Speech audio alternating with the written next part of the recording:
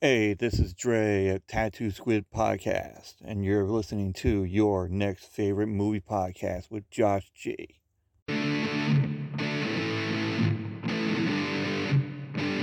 As far back as I can remember, I always wanted to be a gangster. There's no crying in baseball! I ate his liver with some fava beans. A nice cliente. That was totally wicked! If I can change, and you can change, everybody can change! And welcome to another episode of Your Next Favorite Movie. I'm your host, Josh G.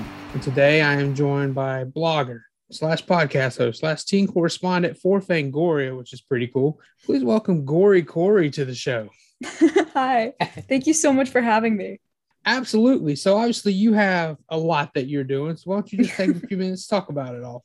Yeah. So my blog, gorycory.com, I talk about horror movies and the social impact of them, a lot of the societal messaging through a lot of subgenres and that kind of thing.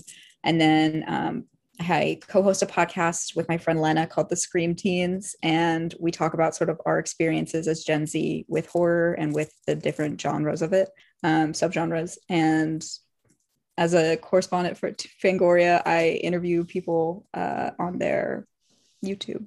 Yeah. Awesome. So I'm just curious, how did you come to be a correspondent with Fangoria? Because that's pretty big link up there. It was really cool.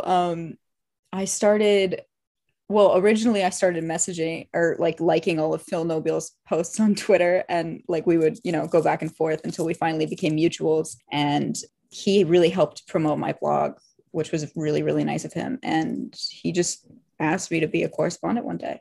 So it was really cool. Wow. So when did that start? That started a couple months ago in November. I interviewed the cast of Freaky we did a little panel for the release, and that was really amazing. It was so cool. Oh, wow. That's awesome. So that was after the whole big thing last summer went down then, and they were Yes, it was. Okay, they were already under Tara's ownership when I became a correspondent. Tara is amazing, and she is just so sweet and so dedicated. She's just the coolest. Okay. Awesome. I like it. Yeah. All right. And we're going back to a classic horror flick from Wes Craven back in 1996. And we're going to be talking about Scream. Hello? Do you like scary movies? What's the point? They're all the same. Some stupid killer stalking some big-breasted girl who can't act, who's always running up the stairs when she should be going out the front door. It's insulting. Someone is playing a deadly game. The police are always off track. If they watch prom night, they'd save time. Someone who's taken his love of scary movies one step too far. You're not scared, are you? Scream, rated R. All right. So when did you first see this? I first saw Scream in 8th grade. It was summer of 8th grade. And I had originally watched the MTV series Scream, and I loved it so much that I wanted to watch the original. And it just blew me away. It was the greatest thing I'd ever seen. It's blowing me away that you were in middle school when the Scream TV series came out. Yeah. I'm oh my God, I feel old. Oh, I can't even remember when that was exactly, but it wasn't that long ago. I remember my wife watched it.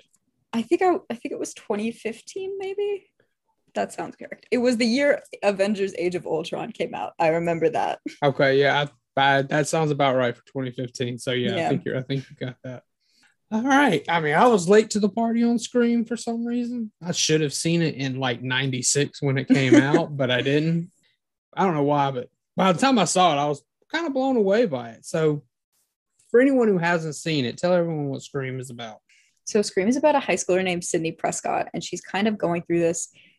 She's trying to deal with her mother's death. Her mother was brutally murdered a year ago when the movie starts. And there's a local girl in her high school that gets violently murdered, which brings in this newscaster named Gail Weathers comes to town, and Gail Weathers and her have a lot of beef because Gail Weathers basically said that Sydney was a horrible liar and called her a bunch of names because there was a trial for her mother's murder, and the man that was convicted, Gail Weathers believes it was falsely accused, and Sydney believed that she saw him leave the house. So now Sydney has to wonder whether or not the killer is actually still out there and she was wrong about him and there's now an innocent man sitting in jail, or not, it's just a new killer. So she gets attacked by someone in her house in a ghost face mask, and a sling of murders ensue, and everyone seems to have some kind of a motive. So you have to try to figure out who the killer is.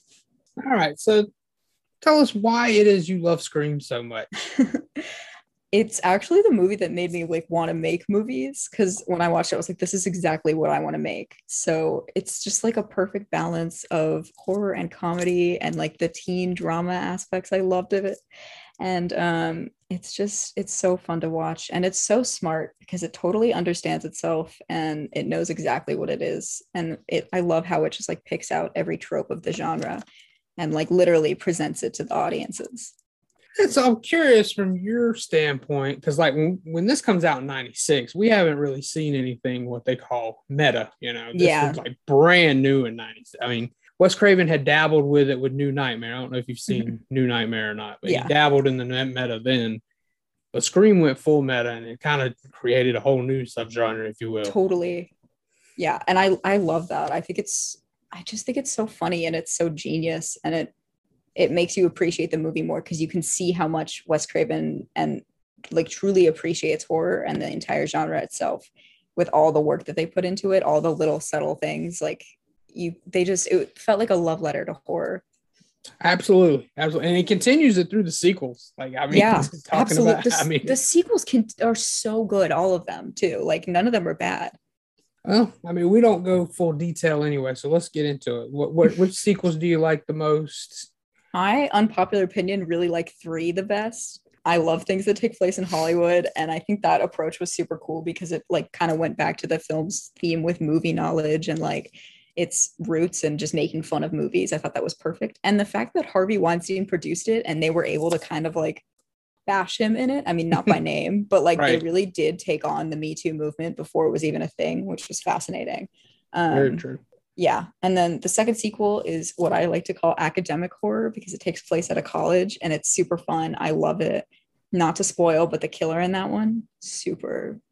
It was such a nice little like reference to Friday the 13th. I loved it. Yeah, I agree with that. Yep. You're absolutely right. I didn't even think about it in terms of that, but you're right. That's at least how I interpreted it.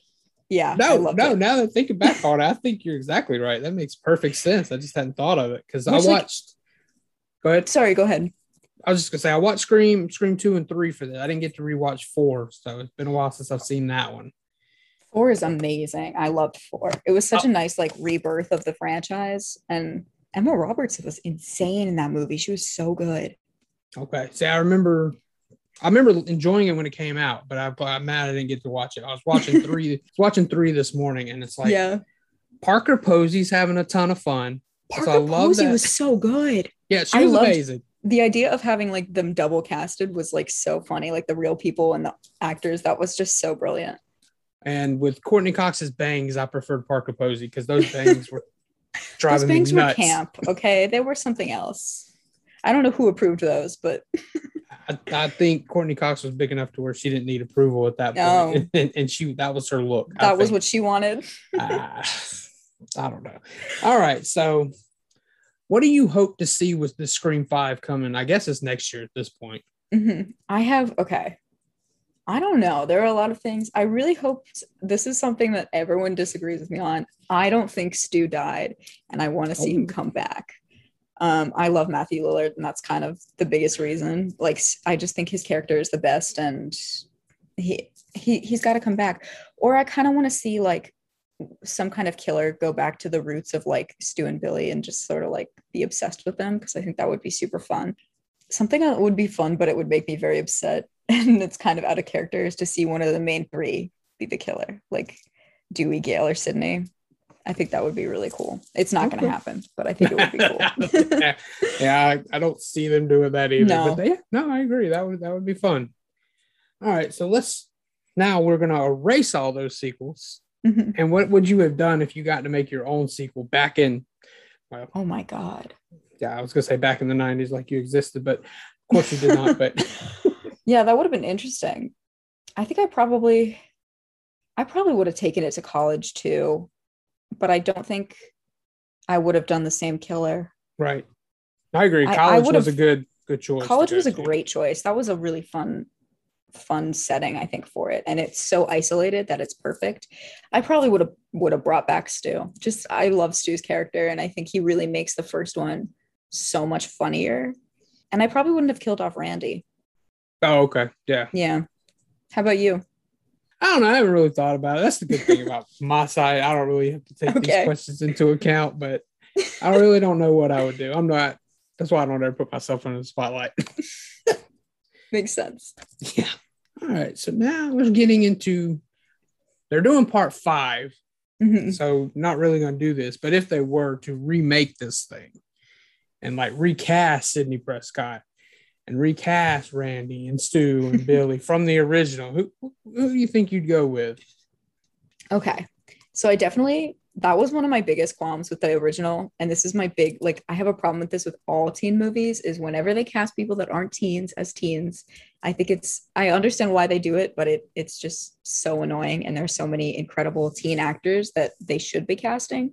So for Sydney, I said Sadie Sink or Storm Reed, I think would be really interesting. Jaden Martell for Billy. He in Defending Jacob was so scary. And like I could totally see him being a murderer. It'd be so good. Kayla McLaughlin or Finn Wolfhard for Stu. I think they would both play it very differently, but I think it would be really interesting. Sky Jackson as Tatum. I think she would rock that.